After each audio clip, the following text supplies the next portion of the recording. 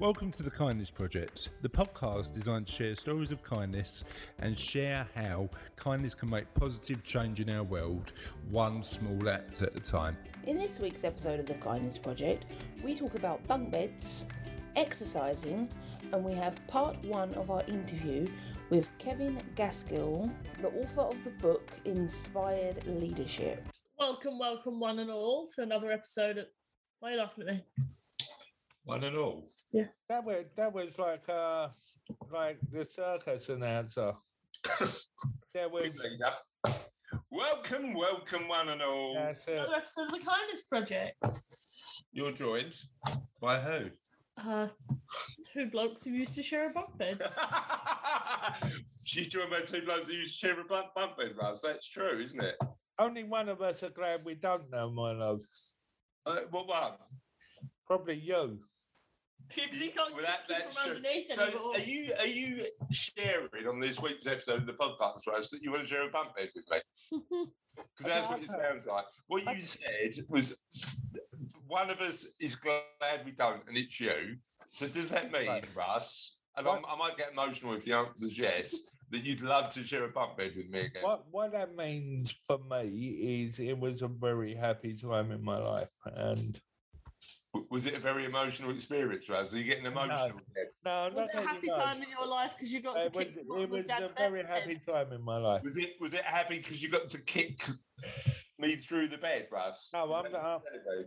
I will point out though that if the occasion ever arises again, I've got a lot longer legs now, so you might bounce a bit higher. So if we were ever in a bunk bed, Russ, because I could get this going, right? If we were in a bunk bed, who's to say that I'd go top? You probably wouldn't, knowing what's going to happen. Exactly. You'd go top, and I'd do it to you for 4 hours. That's what that just to get you back for all those years of teasing. Yeah, But no, I've never shared a bunk bed. She would have definitely kicked my bunk. Well, we just didn't have the space to have our own rooms, did we? In no, Braintree? we there was three of us, wasn't there? Me, you, and Kay, who's our sister, and the room just wasn't there. Well, I mean, to be fair though, Russ, when Dad turned the loft into a insect laboratory, he could have turned that into another bedroom, couldn't he? One of the I mean, the crickets and the tarantulas had more space than us, relatively. that is one of the best experiences of my childhood. That What? seeing cricket loft. the spiders and Well, do you the remember going to the scorpion. insect shows as well? yeah, Dad always used to take us to like, I don't know, like fantastic experiences. Yeah, and you know what?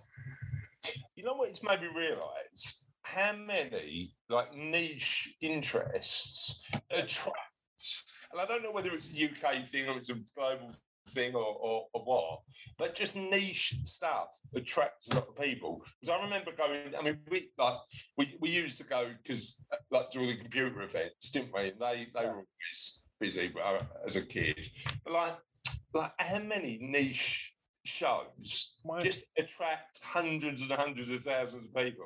I agree with that. But going back to the computer thing, when we was kids, they was like from the future. The computer, meaning Has the dog got an answer, Russ? Our dog.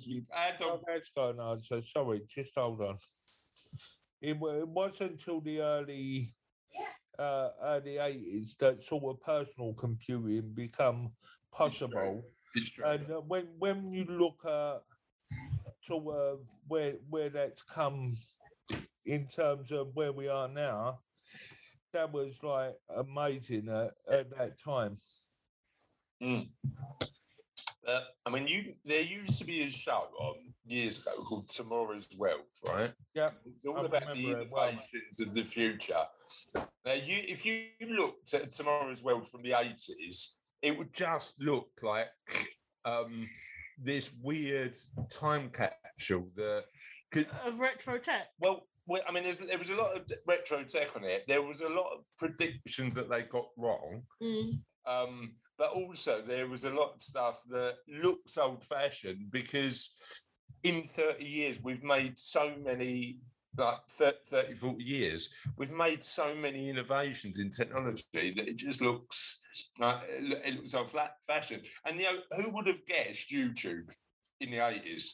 Who would have guessed? Who would have guessed how easy? Who would have guessed driverless cars in the 80s? Who would have guessed how dominant Facebook would be? Yeah, I mean, social media just wasn't a concept that the only way people connected back then was by the phone. Yeah, exactly. It wasn't a mobile; it was house phone. Yeah, I mean, you think about like how our culture's changed as well, because but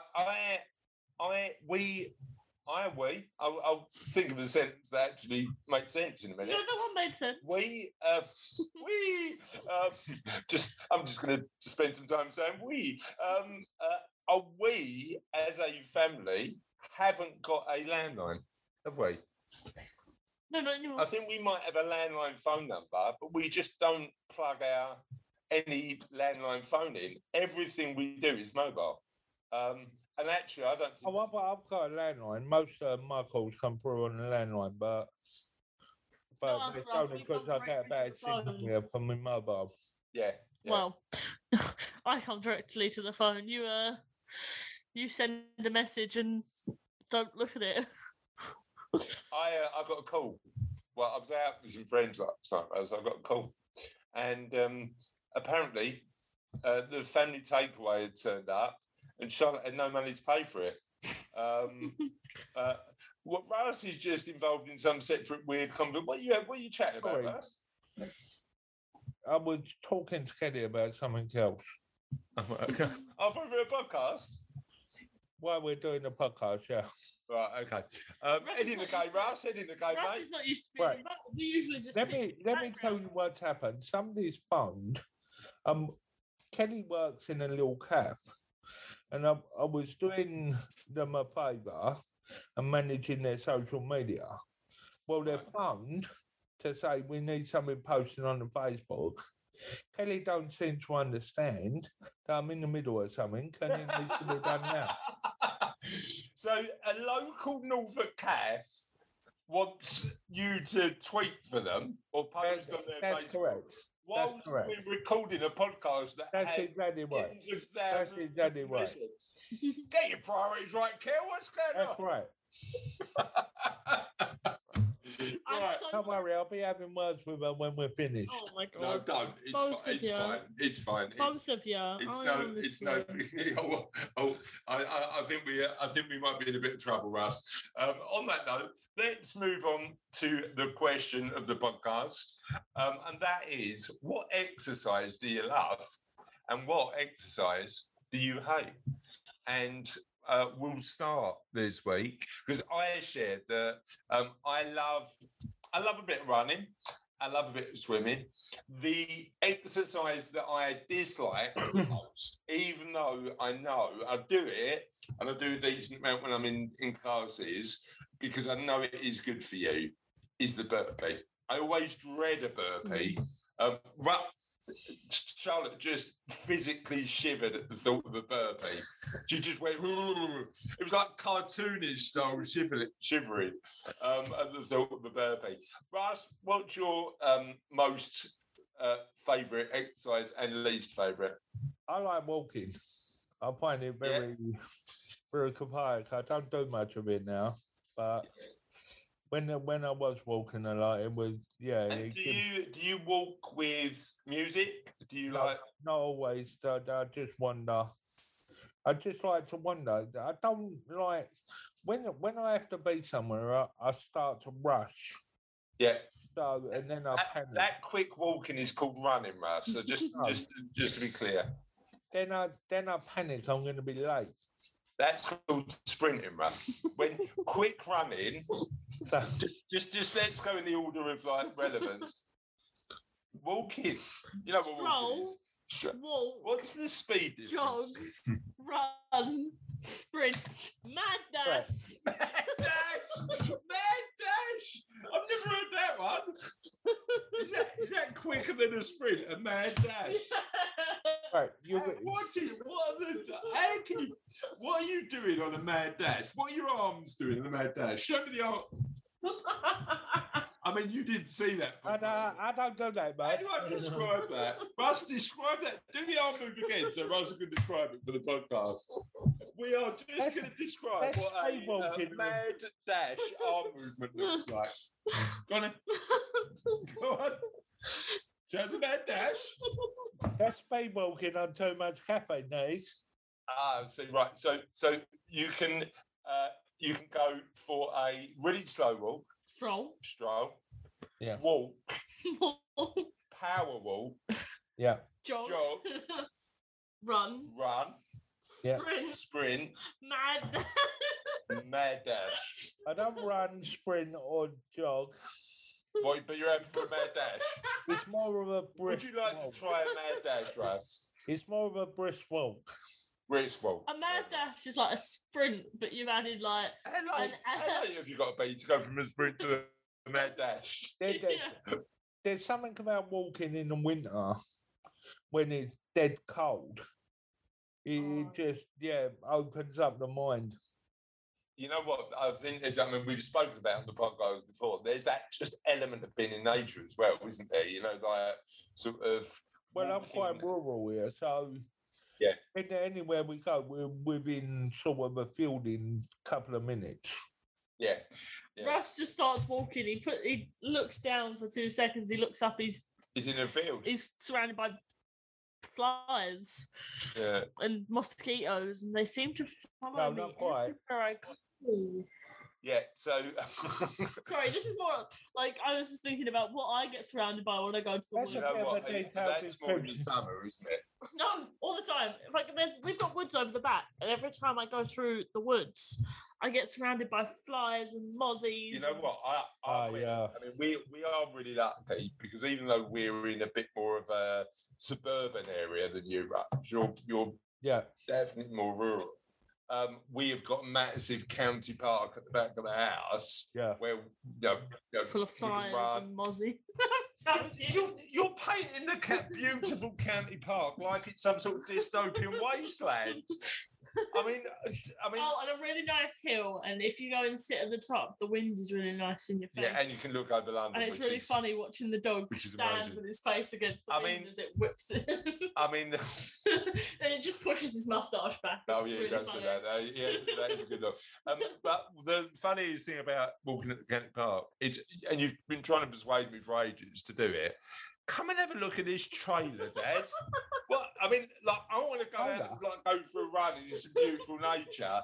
Every time I go over there with Charlotte, because we go out walking. I thought it was a container. We go out walking. It's a shipping container, Dad. She goes, it's not stairs.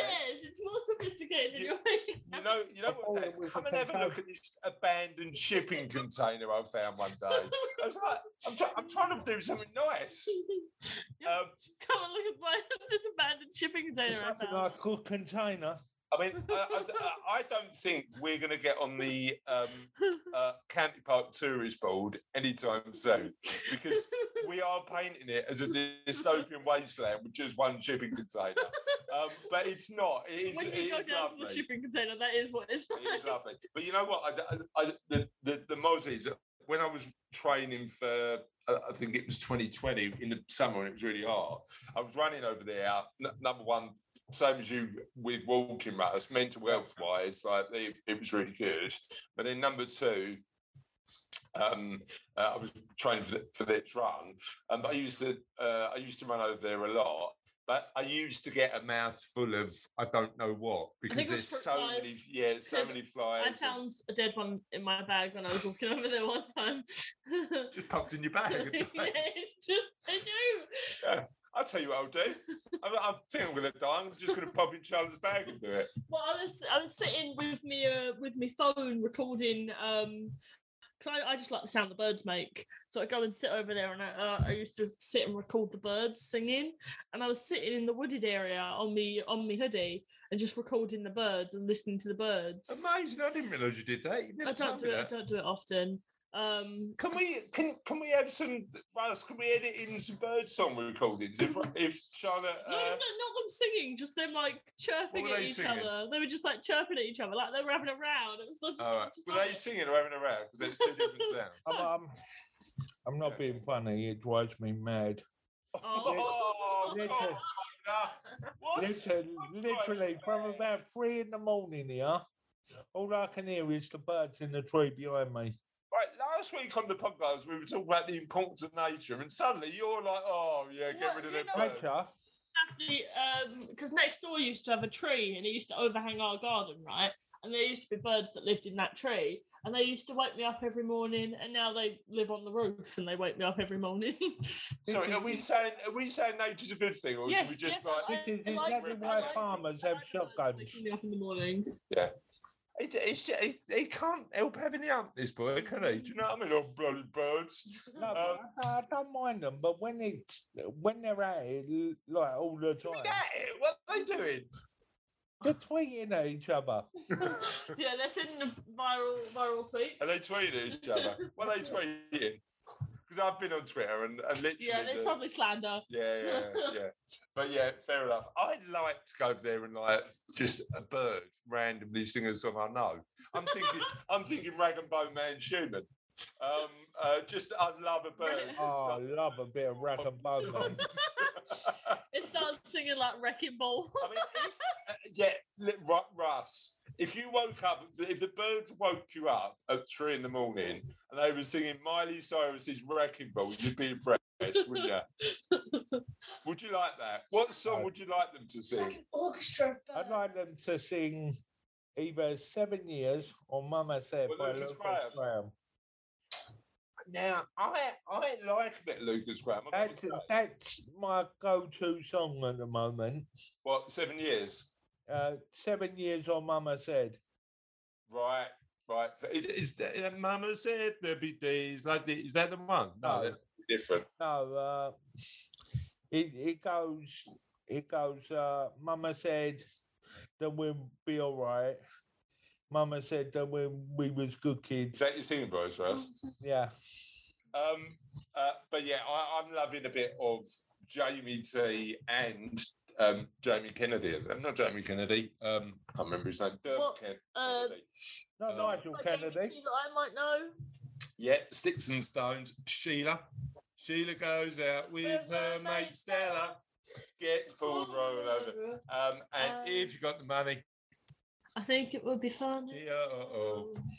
yeah. So anyway, let's move on to the next part of the show, which is always called. Kindness news. Sorry, I was channeling Russ there for a second. Channeling Russ. Kindness news. Russ. News. See, That's him channeling me. that who's channeling who? Are you channeling him? That's my feminine voice. I tell you what, he's full of surprises, isn't I don't know if my voice can technically be considered feminine. he? What's the technical evaluation of I that? don't know. I've just been told I don't have a. Well, actually, someone told me once I laugh like a middle-aged woman, which Oh, you laugh like a middle-aged woman. Yeah. I don't know whether that's nice or not. I love your laugh. You know what? Gee, thanks, mate. Genuinely. Did you call me babe then? That's like a slap with a wet fish, Hey. isn't it? You laugh like a middle-aged woman. Yeah. Russell laughs like a middle-aged woman. But no, genuinely, there is no more pleasing sound to me than my kids' laugh. Do you know what I mean? Like your laugh Thanks, is Pops. amazing. Sophie, when she laughs, like it just makes me happy. I see you like the genuine one. I like the little maniacal one she has whenever a plan has gone right. So you've painted the county park in this episode at the back of our house like dystopian wasteland, and you painted Sophie like some maniacal genius. She is. She's a little like evil genius, like that little laugh. When Why are you not doing Russ? I'm trying my best here as a dad, mate. Why are you? like, He's like an evil genius. yeah, like her plan has gone completely to plan, and then like James Bond uncovering of the plan, and she like has this laugh, like she's been discovered, but it's too late for anything to stop her now. And she has this little laugh where she's like, "You can't stop me." Well, how's it go, the laugh? I can't replicate it. It's too like maniacal genius. I don't have that level of. Fair enough. Right, let's move on to kindness news. Ireland offers basic income for artists. The Irish government is offering a €325 weekly basic income drive for artists. The concept of basic income is an interesting one, and there's a really good reason to be cheerful podcast talking about the weather economically. I think some of the Scandinavian countries are trialing basic income. That's basically everybody gets a minimum level of income, and effectively You just earn on top of it. You just earn on top of it. Taxes are higher, but everybody has that minimum standard of income so they can live their lives. And I think the arguments against a minimum level of basic income are it incentivizes people to want to work harder, but I think, and it's early days in these trials, so they haven't sort of said it definitively one way or the other. I think the early indicators is it actually doesn't. What it does is give people the grounding to take more risks and start more businesses. Yeah, because they're less afraid of losing everything if they've got a guarantee. Yeah, and I'm up for people living their life in the way that they should and taking some of the risks you need to get to live the life you want. So I don't know whether I'm completely sold on basic income as a concept that works, but I think it's one worth thinking about and trying. And it looks like they're doing that in Ireland at the minute. So the Irish government is offering a €325 weekly basic income trial for artists, which will last for 3 years. 2,000 artists will be randomly selected for all of the applicants. The government definition of artist is broad and covers any creative or interpretive expression, including visual arts, theatre, literature, music, dance, opera, film, circus, and architecture. The trial hopes to minimise the loss of skill and experience from the art sector, whilst also recognising the value that artists contribute to society. Yeah, because a lot of people who like dream of doing art give up because it's not as financially lucrative as like I really want to write books and stuff. But like a lot of people have said you won't make money that way. But like, no fine. But you know what? I mean, I literally. We will be publishing the Kindness Project book this year, and the reality is that I'm not doing it for the money. I'm doing it as an expression of creativity and to just put good stuff out in the world. Oh, fire! You promised me riches from this. Why do I put all this? Riches? You'd be lucky if we sell 20 copies. I mean, Russ, the book that I wrote in 2015. I still get the odd royalty check, and if I earn 23p a month, it's a good month. So I'll have my cut 22p, and you two can share the penny. Russ, we talked about half penny sweets on the podcast the other day. I can't get them anymore. What am I going to do with half a penny a month? Russ, can I just want to make a proposition. So you can have 10p a month. I'll have 10p a month and we're leaving with 3. Yeah, perfect. Yeah, there we go. Yeah. Well, I'll write the book. Most important people here, and then we'll put you to the side. So hold on. I come up with the idea for the podcast. Well, I thought you said you weren't doing this for money. You weren't doing this for... So it's completely fine if me and Russ take the money. And you can have the 20p. No, you can't. I'll just take. If you want to rob me of 20p, that's more important. Yeah, and the 20p. All right. Did you come up with the idea for the podcast? Sorry. Did you come up with the idea for the podcast? Yeah. You told me pokies.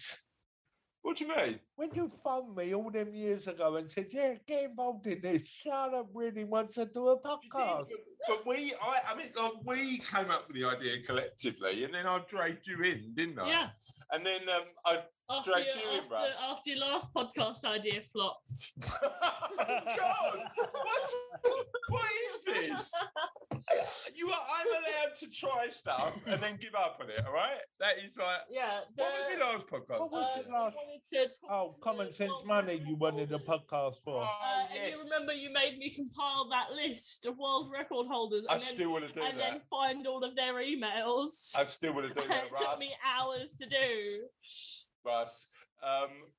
The time is 12:02, Sophie, as we're recording this. That is a good idea for a podcast. But yeah, Well, well, if someone still has the list of world record holders, We can get a new one. But yeah, I am, and this is my vow to the listeners and you, Russ, and you, Charlotte. At some point in the future, I am actually a world record holder, right? I am actually a world record holder, you're right? a fraction of a world I've record got, holder. right, hold on. I've got a certificate that tells me that I am a world record holder. Mhm. Part of it. Okay, now I did participate in the biggest virtual mass participation event because I ran the London Marathon in 2020 when it was all locked down. And I've got the certificate, Russ, saying you are amazing. You are officially a world record holder. Now, I know that it's only 1/48,000th of a world record. As far as I'm concerned, that's still a world record, though. Huh? You're still listed in that world record. Yeah. Why are you looking doubtful, Charlotte? Doesn't count, does it? It doesn't count. Coming, Right, all right. coming from somebody that's not got a world record, that's an obvious Jealousy, Doesn't envy. count. Yeah, We've it's got what, 4 jealousy. or 5 world record books in our shelf down the garage. Right. If your name is listed in one of them, I will rescind my statement. But I'm telling you, it's not.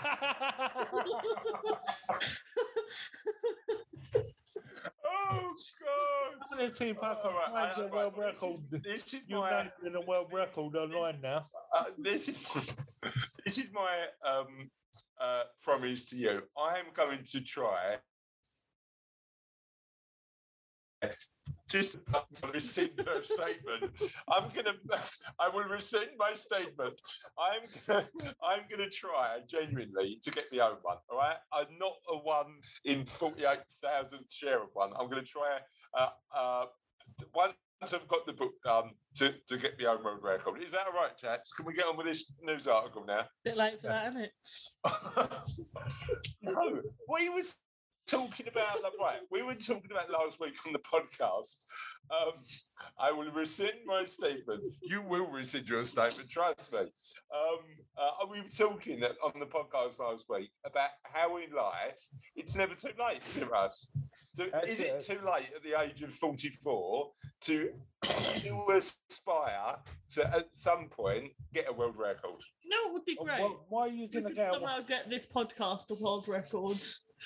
Yeah, Russ. Why are you working on that? If I'm getting that That'd be quite cool. That'd be quite cool, wouldn't it, Russ? That'd be quite cool. Yeah. Would we then I would then have start a world record podcast, Russ? Yeah. Well, we have talked about when this one ends, we'll do another one. So maybe You want to do a business one, Russ, don't you? well, we No, that's a bit boring, Russ. Oh, yeah, Russ, it's boring, Russ. What do you want to do a business one for, Russ? I was looking at that, but the world record one sounds cool. And it's constantly evolving because people are always getting new world records. Exactly. And we won't run out of guests. Exactly. Okay, right. So let's move back to this news article that's just completely gone south. The trial hopes to minimise the loss of skill and experience from the art sector, whilst also recognising the value that artists contribute to society. In addition, the trial is aimed to prove that basic income enables artists to focus on projects without their projects being impacted from the stress of needing to look for work in other sectors to sustain them. Artists who apply, who are not one of the randomly selected to receive the payment, will be offered the opportunity to join a control group study to compare their outcomes versus people who receive the payment.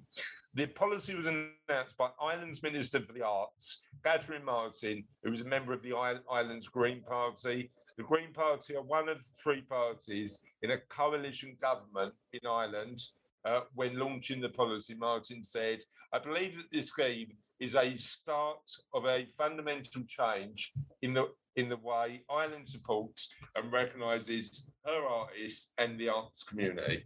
Martin went on to say, "This pilot scheme represents a groundbreaking opportunity for us to explore how the role of the artist in Irish society can be protected and nurtured so we can continue to be inspired by great art for generations to come." I love that idea. And again, like any new idea, the trial is interesting because you just try it and see if it works. Like my failed podcast before, it's just... Oh, that one never even got off the ground. I don't think you even made one episode. No. How was it you failed at that one? He didn't start I didn't record an episode, Russ. Oh, well. That's probably the reason He it failed. made me and you do all the research and then didn't record an episode. Look, right, come on, chaps. As consistency goes, doing the podcast once a week for nearly 5 years is pretty decent, isn't it? No, it's not been 5 years, has it? 4 years? 4.5, yeah. 4.5, nearly 5. Yeah. Charlotte's looking confused. I'm trying to think how old I would have been when we started this. You were 14. Yeah. We've been doing it that long. Yeah, 4.5. Holy moly. Yeah. So let's talk about the next bit of great news from the Good News Hub. Thank you to the guys at www.thegoodnewshub.com. Scientists successfully grow plants in soil from the moon. Oh, hello. Oh, hello. I've never heard a newsreader do that, to be honest. Oh, hello. They should. It'd make the news a lot more interesting. Oh, hello. Hello, Trevor. Hello. I'd love That's Trevor. the name of the person who wrote the news article. Trevor? No, it's not. It's Abraham. Thank you, Abraham Fletcher, for writing this. Oh, hello, Abraham. Back in 1971, David Bowie asked if there was life on Mars. Over 50 I years. can tell him. No, there's not. There was that moon rover who said that sad message when he died. Yeah, but he was a robot, wasn't he? Over 50 years later, whilst we may still be a while away from sustainable life on Mars, we are a step closer to it on the moon. Scientists from the University of Florida have successfully planted cress seeds in soil collected from the moon by astronauts Neil Armstrong and Buzz Aldrin during the Apollo 11 mission. The cress seed experiment charted the growth of cress in the soil from the moon, with soil from Earth as the control. In week 1, the seed all sprouted into seedlings, with the moon crest tracking similarly to the crest within the Earth soil. In the second week, Earth crest surpassed the seedlings grown in the lunar soil. However, their growth still impressed the scientists. For their first week or so of life, there was really no difference between the controls and the lunar plants. There wasn't something inherently toxic to the plants in lunar regolith, or soil, that would prevent plants from growing, says biologist Annalisa Paul. University of Florida geologist Stephen Elardo said that was the first step in what's going to hopefully be a very long, multi-decade process of figuring this stuff out. And when we go back to the moon, doing it on lunar surface, first step. NASA Chief Bill Nelson said, "This research is critical to NASA's long-term human exploration goals, as we'll need to use resources found on the moon and Mars to develop food sources for future astronauts living and operating in deep space." Amazing. So that is the first step for us growing It's one plants small on step the moon. for mankind. Did you like the pun? I heard It wasn't even in there because it just said first step, and I read that and I was like, it's one step. I mean, the fact that you're adding content, and again, it's something that I've not seen newsreaders do. Just turn around and go, "Oh, first step," or just add their own little jokes in halfway through a news article. But I like it. It's a good. You've got your own unique news reading style. I really enjoy it. And on that note, we've got part 1 of our interview with Kevin Gaskell. Now, Kevin Gaskell is a business leader. He's run big car organisations in the past, and he is also with the book Inspired Leadership, and he's also got a new book coming out soon about his journey across the Atlantic in a rowing boat, where one of his values that he had to make sure that everybody in the team stood by was, you've got to be kind, because there's no avoiding each other when you're in a boat for a number of weeks rowing the Atlantic. So we speak to Kevin, really interesting guy, really enjoyed the chat. Here's part one of the interview. Kevin, thank you so much for joining us on the Kindness Project. How are you today? I'm very well, thanks. It's Friday. I've just got back from the gym, so I'm feeling energized, so I'm really good. So talk to me about the gym then. So is it early mornings are your habit? You know, you like to get it done and get out of the way?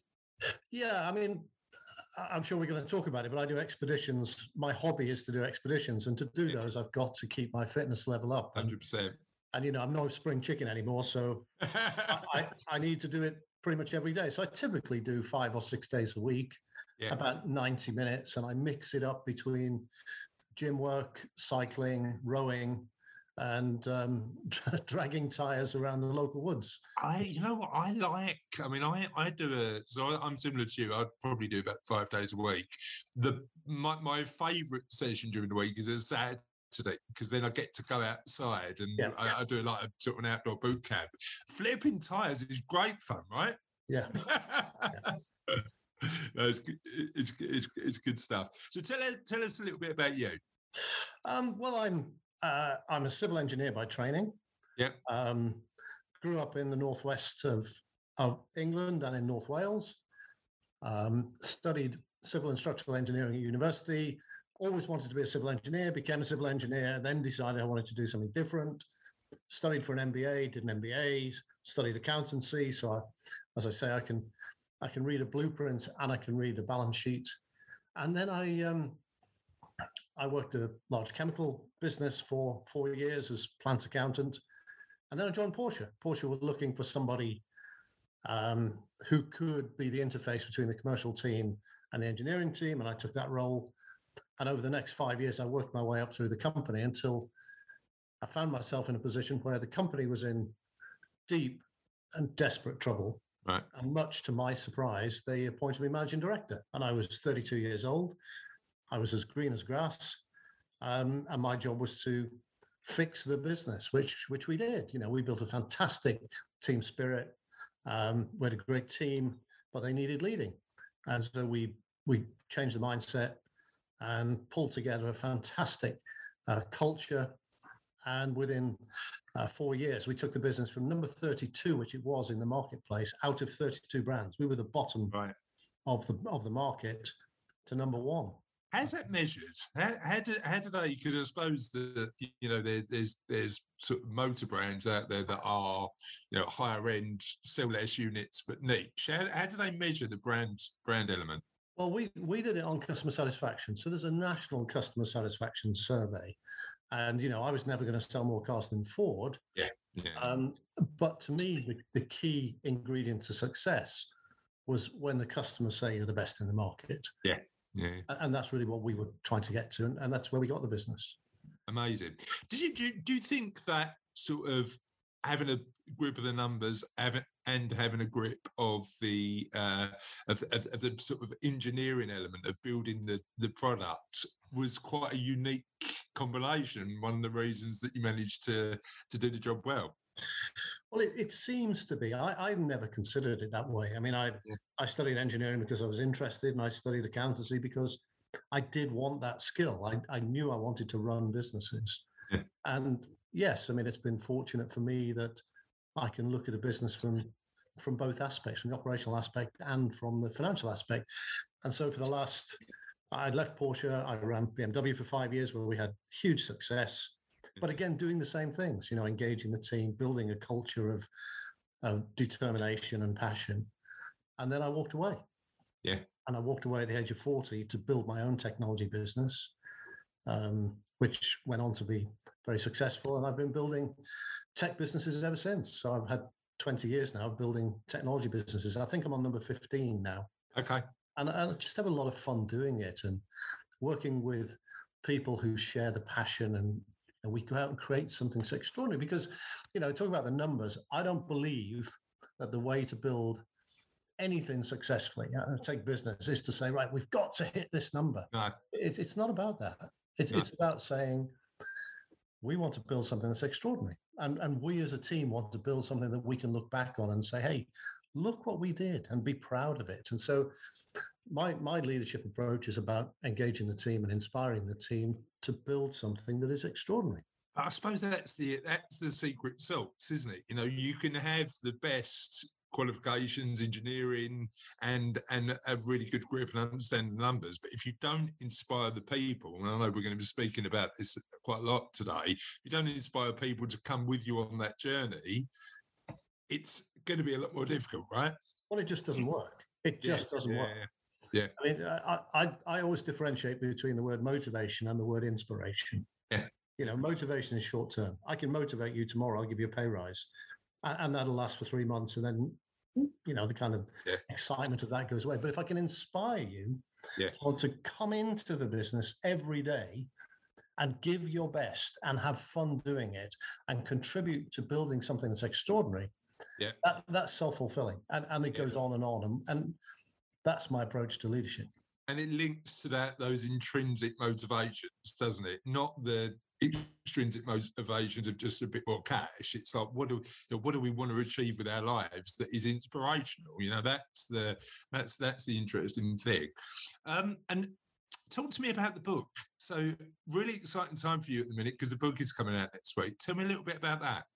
Well, the book is called Catching Giants, and that's how I believe we approached the Atlantic rowing race, which we finished just over 2 years ago now. It's a race from Spain to Antigua in an open rowing boat. We were novice rowers. We'd never rowed in our lives until 2 years before we did the race. And we took the view that we wanted to go and do something extraordinary. And I mentioned a minute ago that my hobby is expeditions. I climb mountains, I walk to crazy places, but I'd never rowed an ocean. I'd never rowed. And we decided that as 5 novice rowers in an open rowing boat, we were going to break the world record for the fastest crossing of the Atlantic, which is a completely outrageous and arrogant thing to say. But, why not, kind of thing. Yeah. So we took the lessons that we'd learned from business about planning, about inspiration, about the culture, about organization, about process, and we applied it to our preparation for the race. And then we went out and we set rowing from Spain, and we thought we were in pretty good shape until the first night, when we got absolutely hammered in a storm. We've got 3-4 meter waves coming over the top of the boat. This is an open rowing boat with half a meter freeboard above the water. We're down at water level. Yeah. You're feeling every wave, right? Oh, you're feeling every wave. I mean, the boat is all over the place. Yeah. And at one point, we had a massive wave hit us and snap 2 of the oars. So we're completely out of control now. And the book is the adventure story of how do you row across an Atlantic? How do you actually do that? What's it like to be on that little boat facing the ocean? And then the other side of the page is, and what are the lessons for business from that? Yeah. So, what do you take out of that situation? And, 35 days, 19 hours and 50 minutes later, we pulled into Antigua as new world record holders, which was quite extraordinary. What I'm interested in is how that all started. So is it just 5 people you knew having a chat in a pub? Yeah, how does that all start in terms of the idea all the way through to just getting in the boat day one? Well, it started because originally started because a very good friend of mine, a guy called Peter Van Ketz, had rowed across the Atlantic twice. Right. And he and I were speaking at the same conference, and he said to me, Kev, you should do it. You'd love it. You love adventures. You'd love rowing the ocean. I said, Peter, you're nuts. I don't know anything about rowing. I don't know anything about navigation on an ocean. I said, I'd just end up dead. He said, no. He said, I'm sure you could do it. I said, no, you're nuts, and I'm not doing it. So I went away, and this thing kind of filtered into my brain, and it goes round and round and round. It's one of those ideas that percolates, I'd imagine, Yeah, it percolates. Like, and you do a little bit of research, and you start looking, you think, interesting. And then I was speaking at a conference. And I was speaking at a conference in Monaco to 300 marine industry employees. Right. And at the end, there was a question. Excuse me, Kev, what's your next adventure? Because I use pictures from my adventures to make business points. Yeah. I talk about trust. We talk about kindness. We talk about treating people properly. And so I use examples from the expeditions to say, here was the situation, here's how we dealt with it. Let's translate that into business.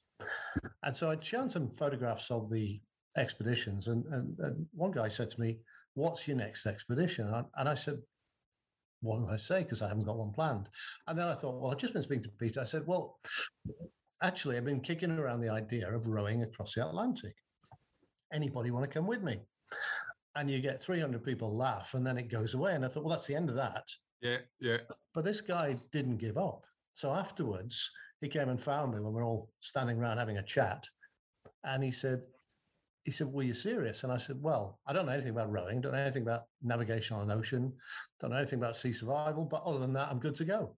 And he said, well, I'll come with you. And I've got 2 mates who'll do it as well. And it's a 4-man boat. Yeah. So it kind of went from there, and then it spun up, and then I told my son, and I've done all the other adventures with my son. And I told him, and he said, well, that's me in as well. So that's 5 of us. Right. So we're 5 men. And there's a 5-man world record. We're going to beat it. And I said to them, guys, you're all in your 20s.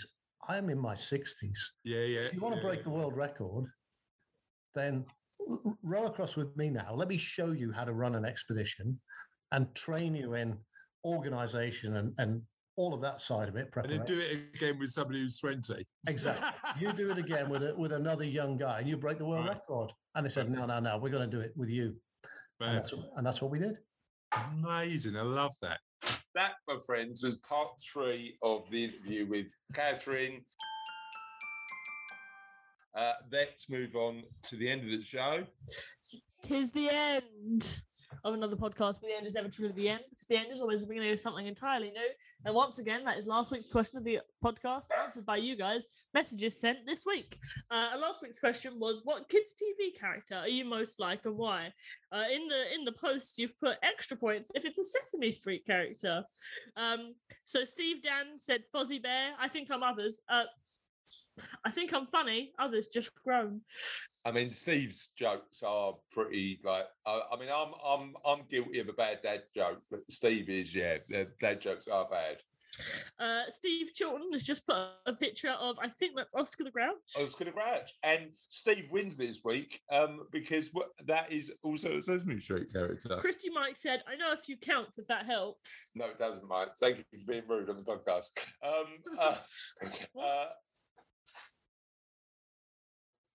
Is it going to take a while for you to... Yeah. No. Anyway, on that note, that is it for another episode of the Kindness Project. We will see you next week. And, see you then. Bye. Bye. Bye.